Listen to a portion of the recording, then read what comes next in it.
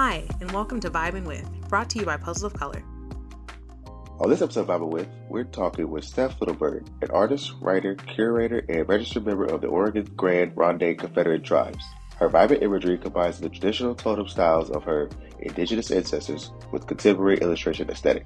Her work particularly touches upon issues of contemporary tribal identity, cultural survivance, and responsible land stewardship.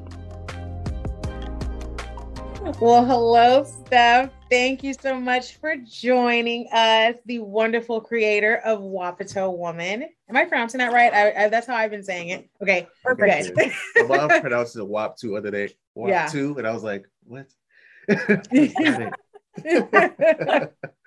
Yeah. So yeah, thank you so much for taking the time to chat with us and give us a little bit more information about yourself and your art. Yeah, I'm honored to be chatting with y'all. I mean, when we met the first time, I thought, it'd be fun to just hang out. So this is a good opportunity.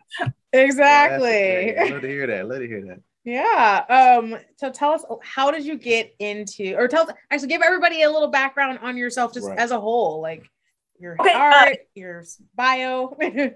I am an indigenous artist. I grew up in Oregon, and that's where my tribe is also from. So I'm very lucky that I grew up near my ancestral homelands, like actually on them, and also near my tribe's reservation. So I'm lucky in that way because many natives don't necessarily grow up near their ancestral homeland. So I feel very lucky in that way. And so I grew up in a really small town. There was like 500 people in it. And I just knew that I had bigger dreams than staying in that little town. And so I basically have been an artist since I can remember. And I have worked many jobs. My current profession is as a writer, as a tech writer, but I also write about the arts as well. But when I'm not doing that, I'm also working as a professional artist. And so I work many jobs at a time. And I went to art school when I was a bit younger, back in the early 2010s. And I've just been working ever since. And so, much of my work is also about my indigenous culture, about my identity as an indigenous person, as a two-spirit. And so anything that I can do where my culture is involved, that's what I love to make art about. But I'm also a designer, and so I do stuff outside of that, just as like a professional creative. So but I dabble in all kinds of things, and I love just creative projects generally. I know you say you do writer full-time and artist full-time. Is there like a preference which you could do only, if you could only do one, or if you only had to do one? Do you have what you would want related to? I mean, if I could be an artist full-time, that would be my preference. And I'm sort of on the precipice of that. It's just like, it's almost like one of those things where it's like, you're scared. I feel scared to just be like, okay, I'm going to do this without the safety net of a 40-hour work week, because being a creative is not as predictable as a 40-hour work week. I work 7 days a week, essentially, and I work very long hours to sort of keep up with all these responsibilities. But I feel very honored to be an artist who is in demand. So I sort of am just trying to take advantage of those opportunities, because not every artist ever reaches that level, nor do they stay at that level. So I'm sort of I'm in this mode right now where I'm just trying to say yes to as much as I can, and hopefully build that into a longer lasting career than my writing career, which I love to do, but it's just not, it doesn't have the same passion for me as art making does.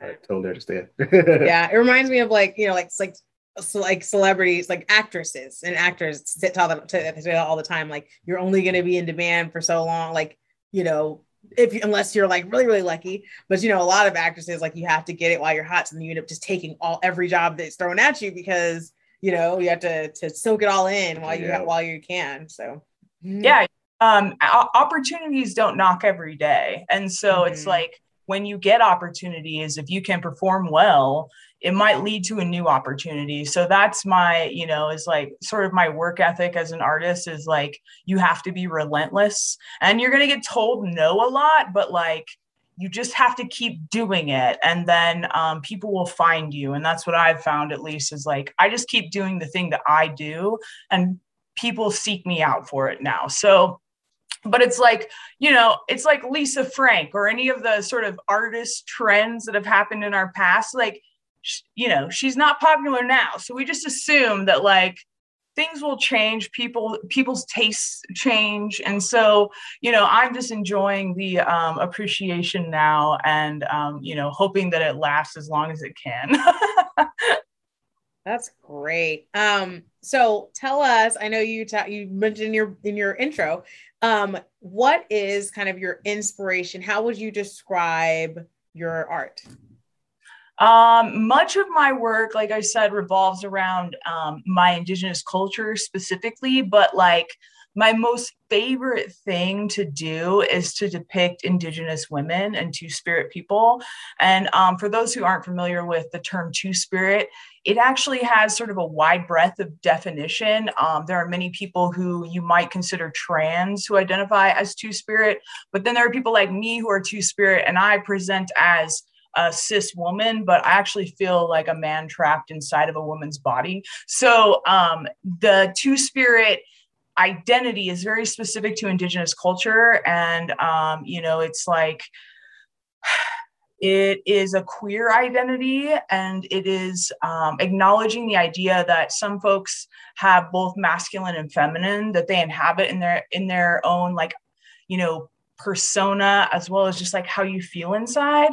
And so the work that I make is very much like trying to represent both women and Two-Spirit people in positive ways. And the reason is because I grew up with no representation. The only Native female representation that I had was Pocahontas. And so she was hypersexualized, and she also, her story, particularly when it was told by Disney, was whitewashed. And so the people that I had to identify with in mainstream media, like, they didn't look like the Native people that I knew. They didn't act like the Native people that I knew. You know, they didn't match up with reality for me. And so as I grew into an artist and really like more conscious about the work that I'm making, I wanted to make work that represented Indigenous women and Two-Spirit people, because we are not often represented with respect. And so the work I make is really like honoring them and depicting them in all their power and their divinity. And so for me, that's the most like reciprocal gift, where I feel good because I'm making work that is a positive reflection of myself, but also a positive reflection of the people in my community.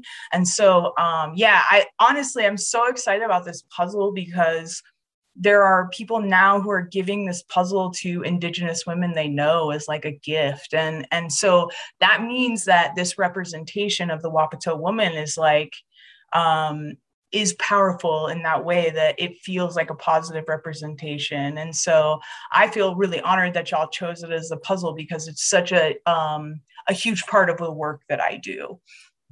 Yeah, it's amazing, because I feel like what you said is very much like part of our, you know, the inspiration and the impetus of our company is that like we wanted, you know, when people think about minority, like a lot of times it talks about like the struggle of, you know, these underrepresented communities, but really there are so many beautiful and amazing things about our communities, and we really wanted to highlight and showcase like and celebrate the joy and the power that we have. So, you know, your piece is just a wonderful addition to that, and we're so happy to be able to work with you.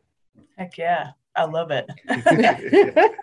So you said you grew up in a small town with like 500 people, I was on a reservation. So like, how was it growing up on a reservation?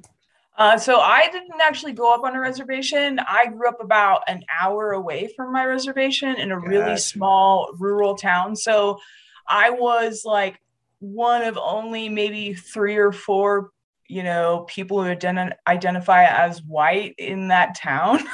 So it was like very redneck, very conservative. And so it was weird because my parents were divorced. My dad is Native and my mom is white, and I live with my mom. And so living with these people and then having my dad's side of the family like really give me my identity, to tell me who I was. Like my grandmother and my great aunt like really bestowed upon me my identity as an Indigenous person. And like, so it was hard for me to be sort of between two worlds, where one part of my family was very much like, we are Native people, and then the other part was like, we don't have an identity other than being like militant white people.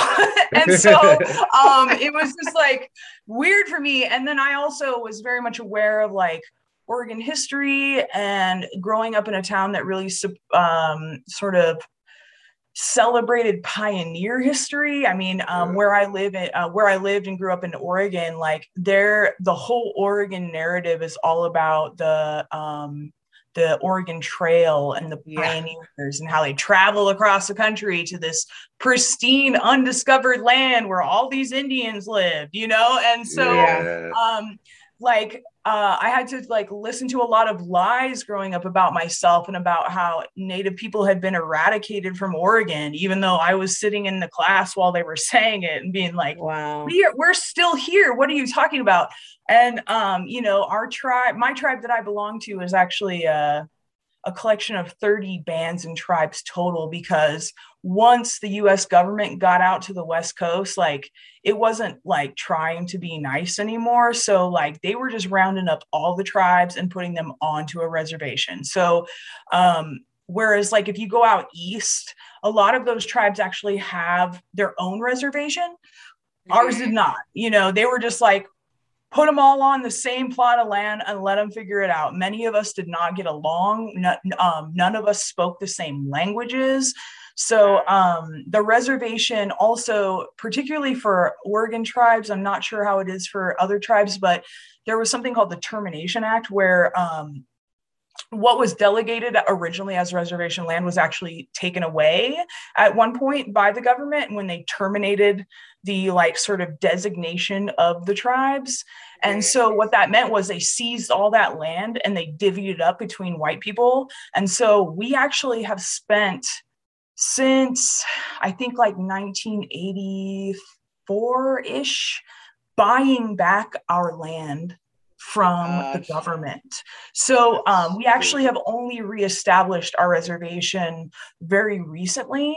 And so there aren't a lot of people who live on it because it's actually grown over that time. So like each year we try to like acquire more of it, but like it has to go through this huge long process with the government where nobody can even use the land for like 5 years because it has to be in trust. And so it's a very like complicated process to reclaim our reservation in Oregon. And so we just in the last like decade or two have gotten like tribal buildings that are legit and, like established like a legit infrastructure there. So yeah, it's unfortunate, but reservations are not necessarily where most people who are Indigenous live. It's only like 10% of us who actually do because of what happened during those times where that land got seized and then we had to pay them again for it. So, we're still working on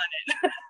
It reminds me of like, with the slavery and like how people were put together from different tribes in Africa, and then they didn't even speak the same languages and were put together on this boat and brought over. I mean, it's just, a mess. At least.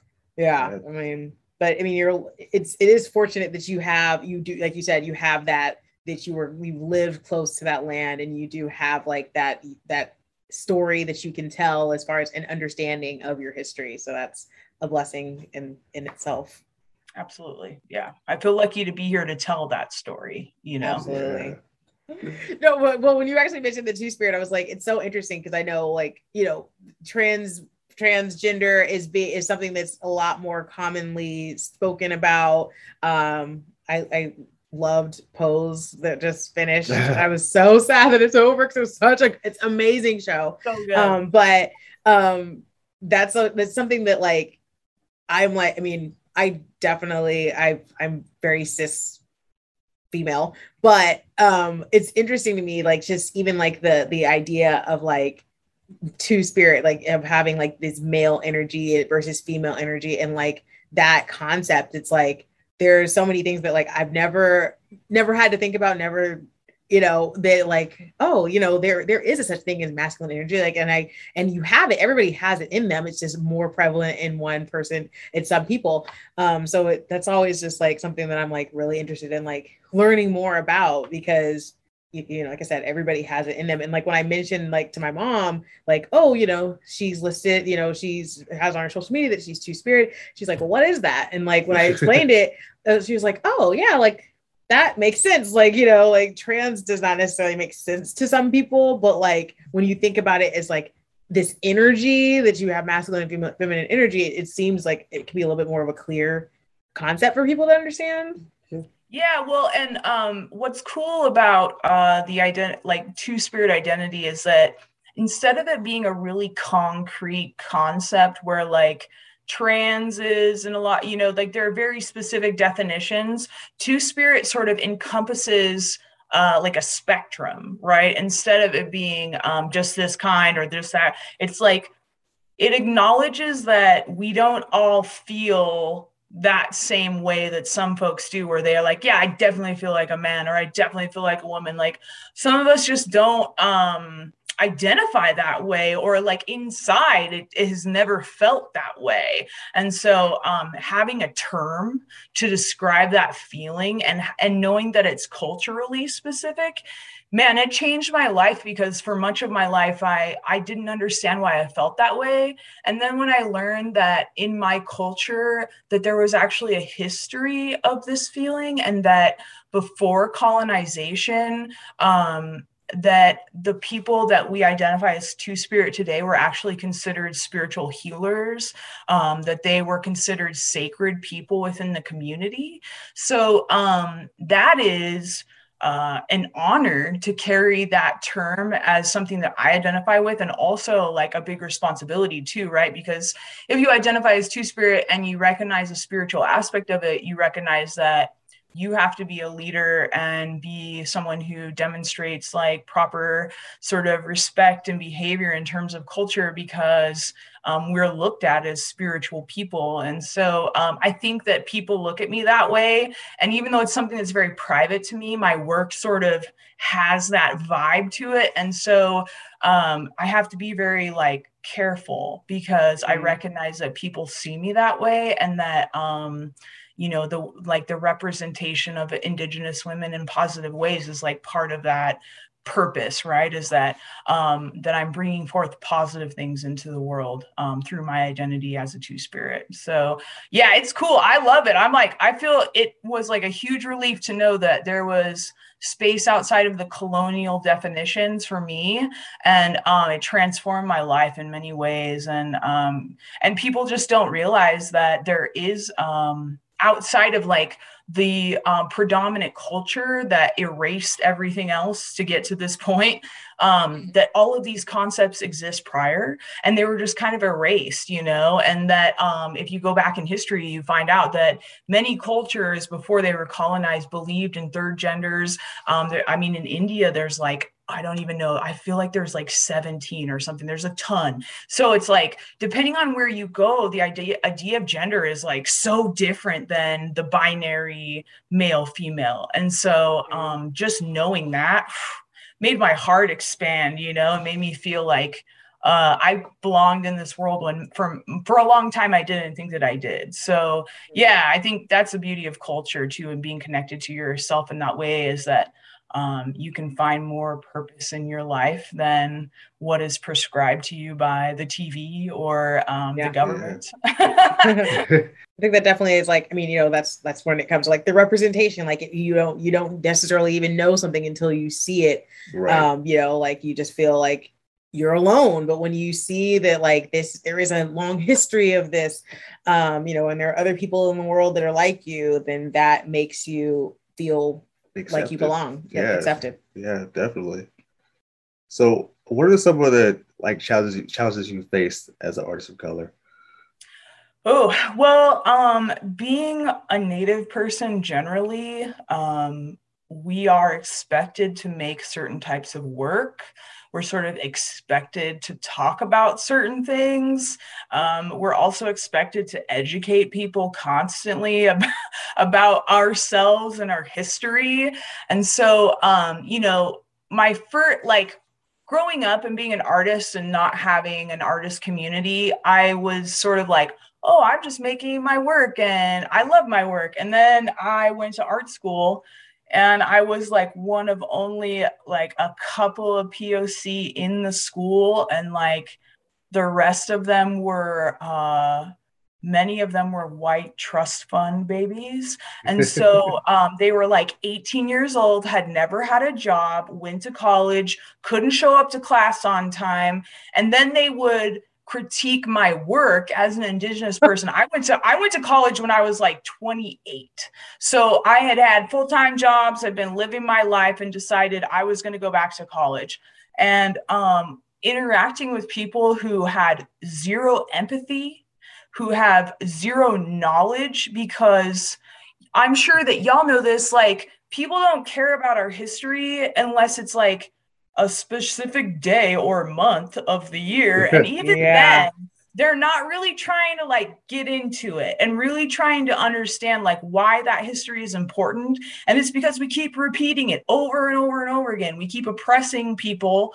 And it's like, that's why the history is important. And so, yeah, anyway, working with people who are non-native in general, it can be very, can be emotionally laborious because you end up having to answer a lot of questions that are like you're starting at point A in terms of your knowledge about Native people. I actually like learned this statistic a couple of years ago that was like over half of the people in the US have never even met a Native person. And of those half of the US, how many of them do you think actually have a Native friend? You know what I mean? If not even half of the country has ever even met an Indian, let alone actually like got to know them and understand the differences in the way that we approach our lives, like people just they're starting from like a different point than I am when I come to those conversations. So it ends up being a lot of work just to like catch people up. So that's, and then also like I said, you're just expected to make certain work, and so people don't understand if your work doesn't conform to like really traditional looking aesthetics. So I'm kind of novel in that like I use some of that traditional aesthetic in with my own and kind of like mix, but like if you don't make hand-carved masks or hand-beaded leather material objects, like people don't know what to do with you because you're an Indian, so you're supposed to make like handmade leather goods, like know, like that's, or dream catchers, I don't know, so it's a lot of that sort of frustration about like preconceived stereotypes about what Native people do and what they make. So, but I also love that because I like to surprise people. And so it's always fun to like shock audiences with work and they're like, what, that's a Native person? Like, oh, well, it places us into a different context. And that a lot of that has to do with people just like seeing us in the past. And so when they meet a real live Native person, it's like a whole mind, sort of fuck for them because a lot of people don't realize that we're still here. So so that is confronting that invisibility, which I'm sure that y'all understand is a huge part of it, right? Like you can do amazing work, but if you're invisible and people don't know you exist, like you're the only one who sees that work, your community. And so, combating invisibility is on many levels is a tricky part of the process. I like that. That was really, really well said. I feel like, yeah, people should probably put you in a box of like what they already kind of perceive of your culture, of your race or whatever. And that's kind of what they want to see out of you, or that's what they expect out of you. So you show them the difference. They're like, you know, where's the leather? Yeah, right. Where's the fringe? Where's the feathers? Exactly. Yeah. Exactly. Oh my gosh. So what do you like, what do you hope to accomplish with your art? Like, I mean, you know, bringing out these new images that, you know, changing the perspective. I am like, just honestly, the more opportunities that I can have to share honest and authentic depictions of Indigenous culture with the world, then I'm all about it. I am currently, I'm in the midst of working on my very first, like I'm illustrating a children's book, and I'm working with an Indigenous author.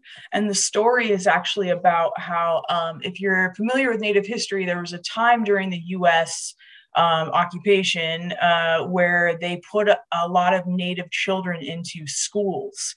And this was the boarding school system. But in those schools, those children were abused, they were murdered. Many of them, you know, it was like a house of assimilation, essentially. But they're very painful places that the survivors who live on today are still very traumatized by. And so this book is a children's book about the generational sort of impact on how Native American women keep their hair.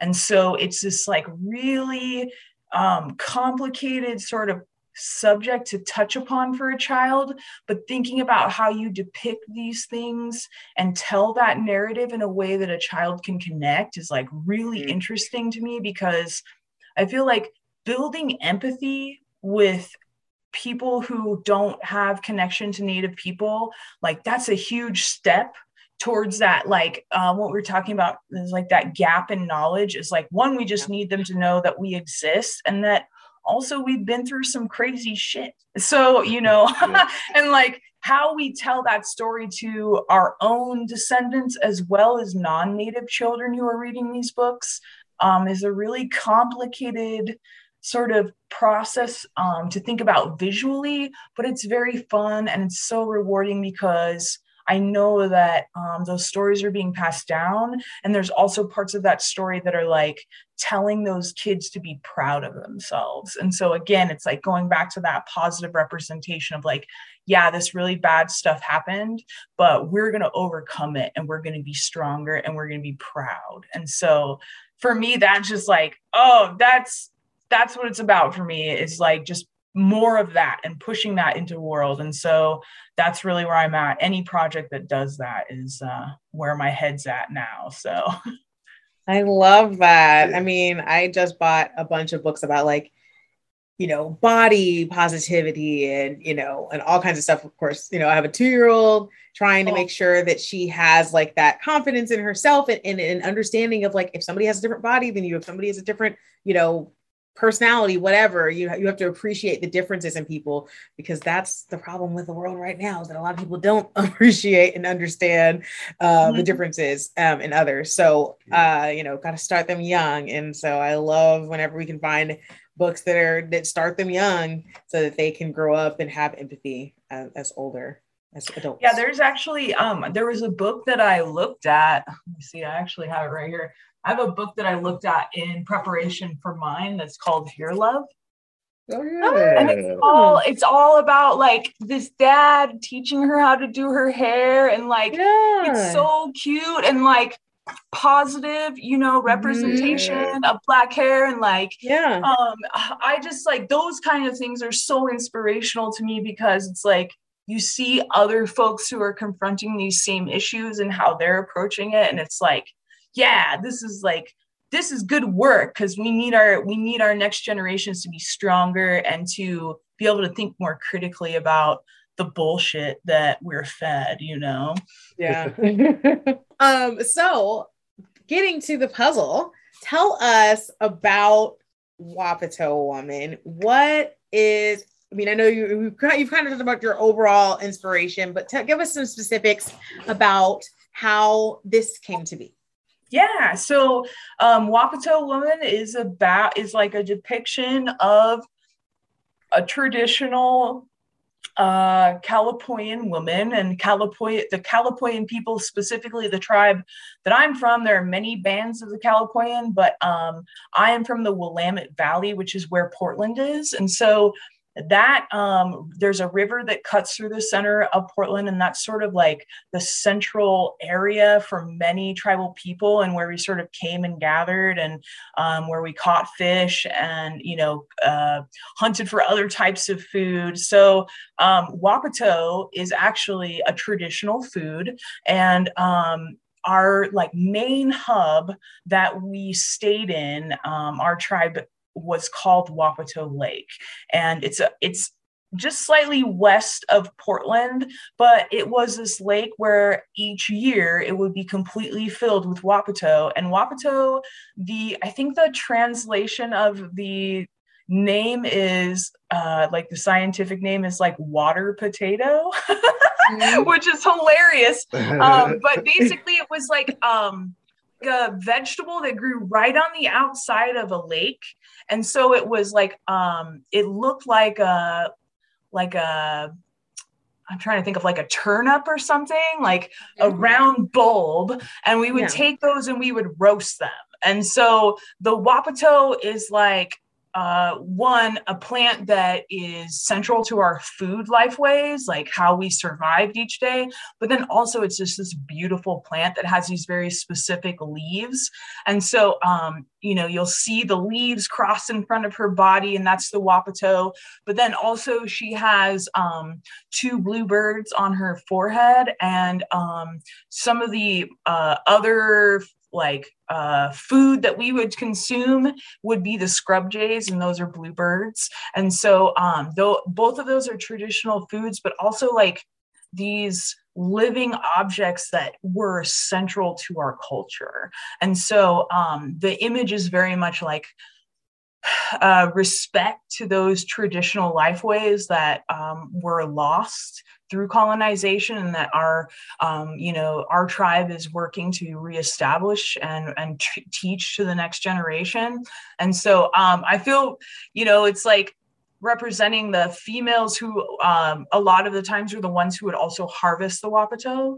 And so, it's just like a multi-layered, very specific representation of an Indigenous woman that most people would not see, because the Pacific Northwest does not get a lot of representation in Native culture. We're it's interesting because there's a lot of us, but we're actually not the most like represented of the Indigenous groups in the US. And so for me to make this, there are only a few people in this world who can read those codes, right, and know what they mean to them, because they're from our culture.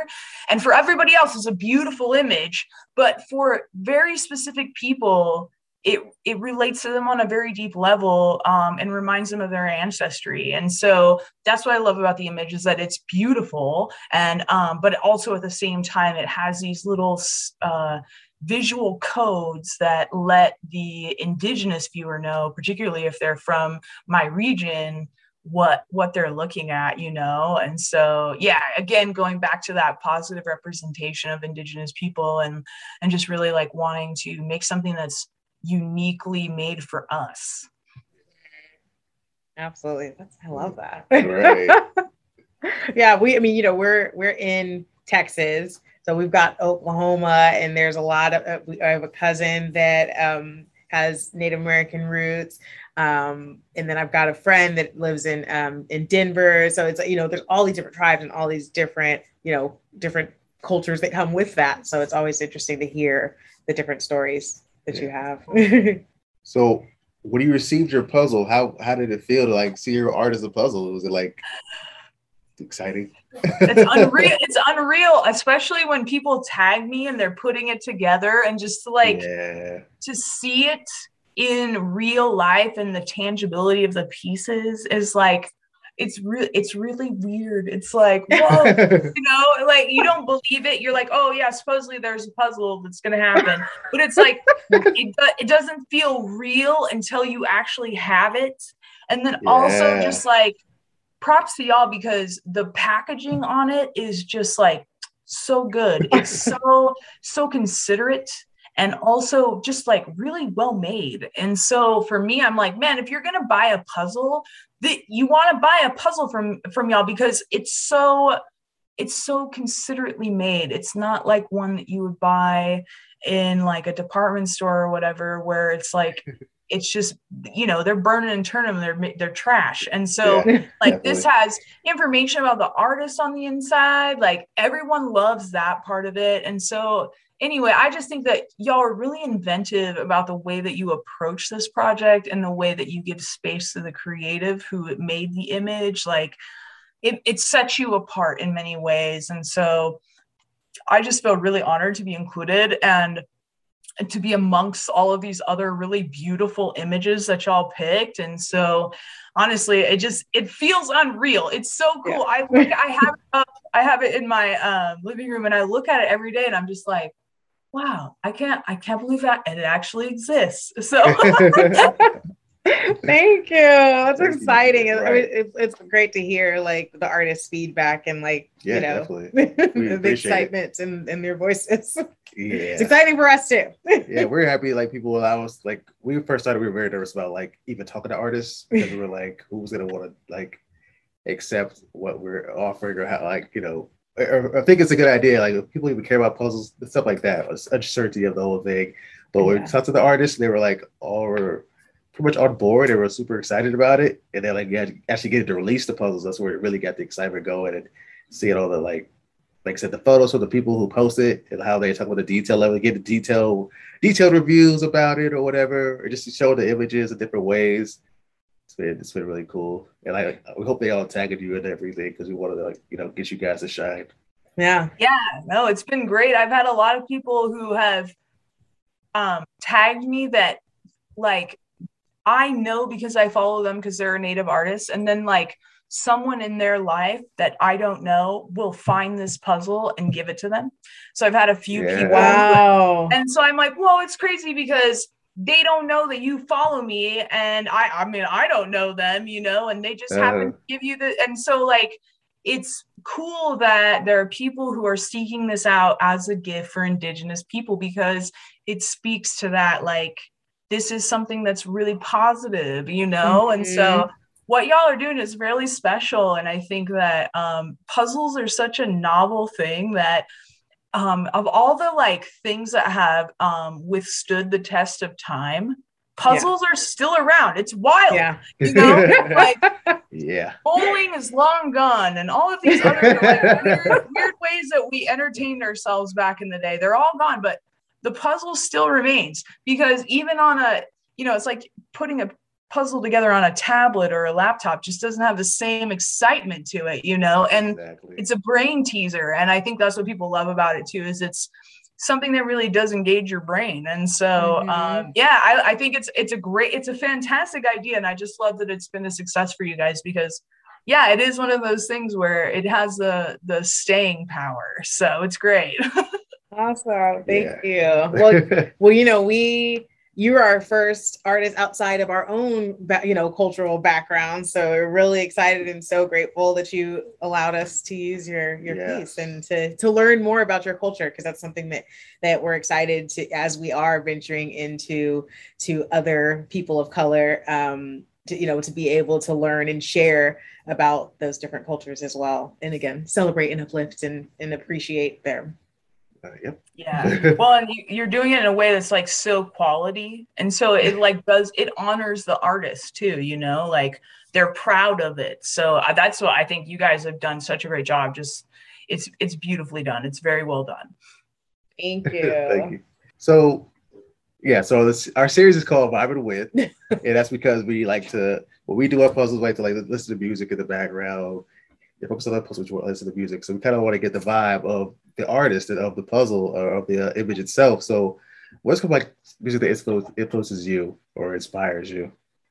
Oh man, I just like trying to think of all the people that I could say at this exact moment. so hard because I'm very like music is integral to my work, and so making I just can focus better with music on. And so, and like set the mood, it's like you get into, like you said, you're vibing. It's like the vibe is important when you're making work. So Yeah.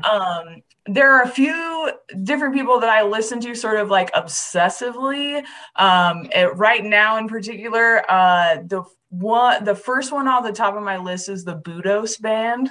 And they are just like, it's all instrumental, but it's like, if you were going to narrate a really badass movie with like just really dope ass instrumental music, the Budos Band is it. And like when I play that music, I feel like I'm in a movie. It feels like I'm in some like, out in the middle of the desert driving in a convertible. I don't even know. It just makes me feel like a badass listening to it.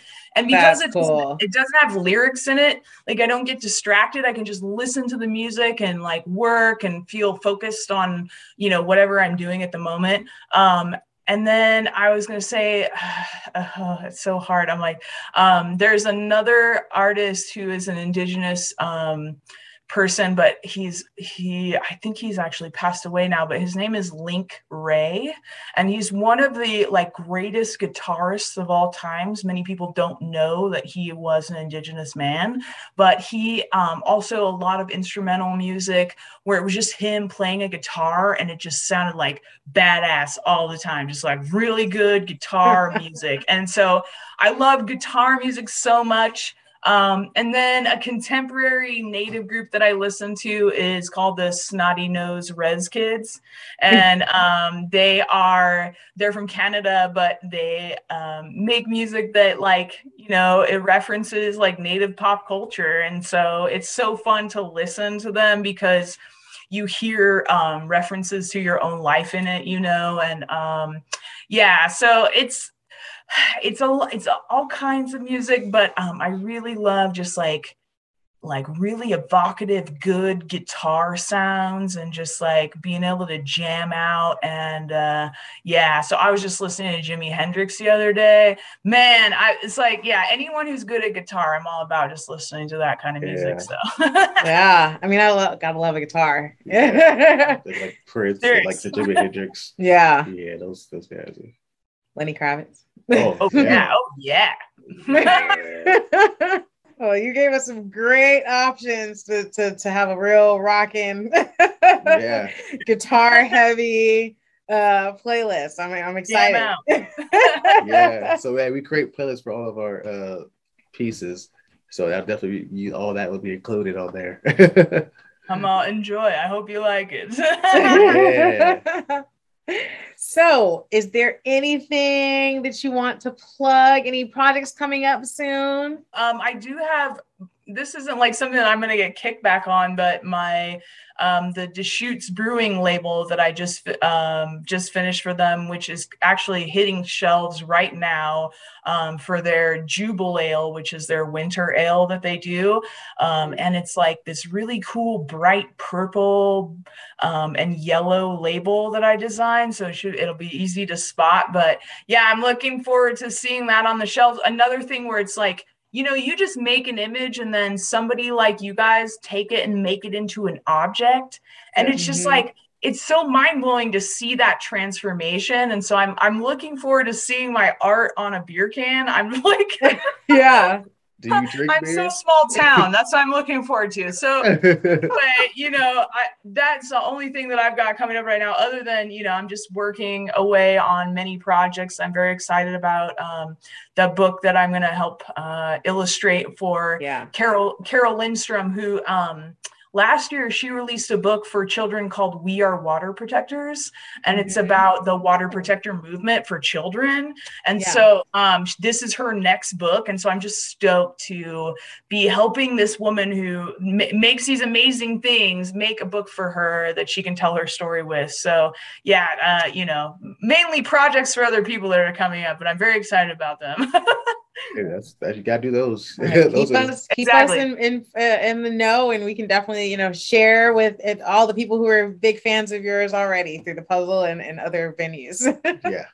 Well, thank you so much for joining us. Let everybody know, where can we follow you, find you, Instagram, website, share. Oh yeah. My Instagram is usually the best place to keep up with me. That's where I sort of post my regular work or my process when I'm doing different projects. Art Nerd Forever is my handle, all spelled out, no numbers in there. And then my website is stephlittleBird.com. But yeah, find me on Instagram. That's usually the best place to track me down. You're on TikTok a lot too, though. Yeah. Oh yeah, I just started on TikTok. I'm not as big on TikTok as I am on Instagram. I'm working on it. Yeah, but I'm Steph Littlebird on TikTok. Awesome. Thank you so much for taking the time out of your evening to meet with us, and we cannot wait to see more from you. Thank you for joining us for an episode of Vibing With. Be sure to purchase a puzzle by this talented artist at puzzlesofcolor.com. You can also listen to a curated playlist of music to pair with this artist's puzzle on Spotify. Just search for Puzzles of Color.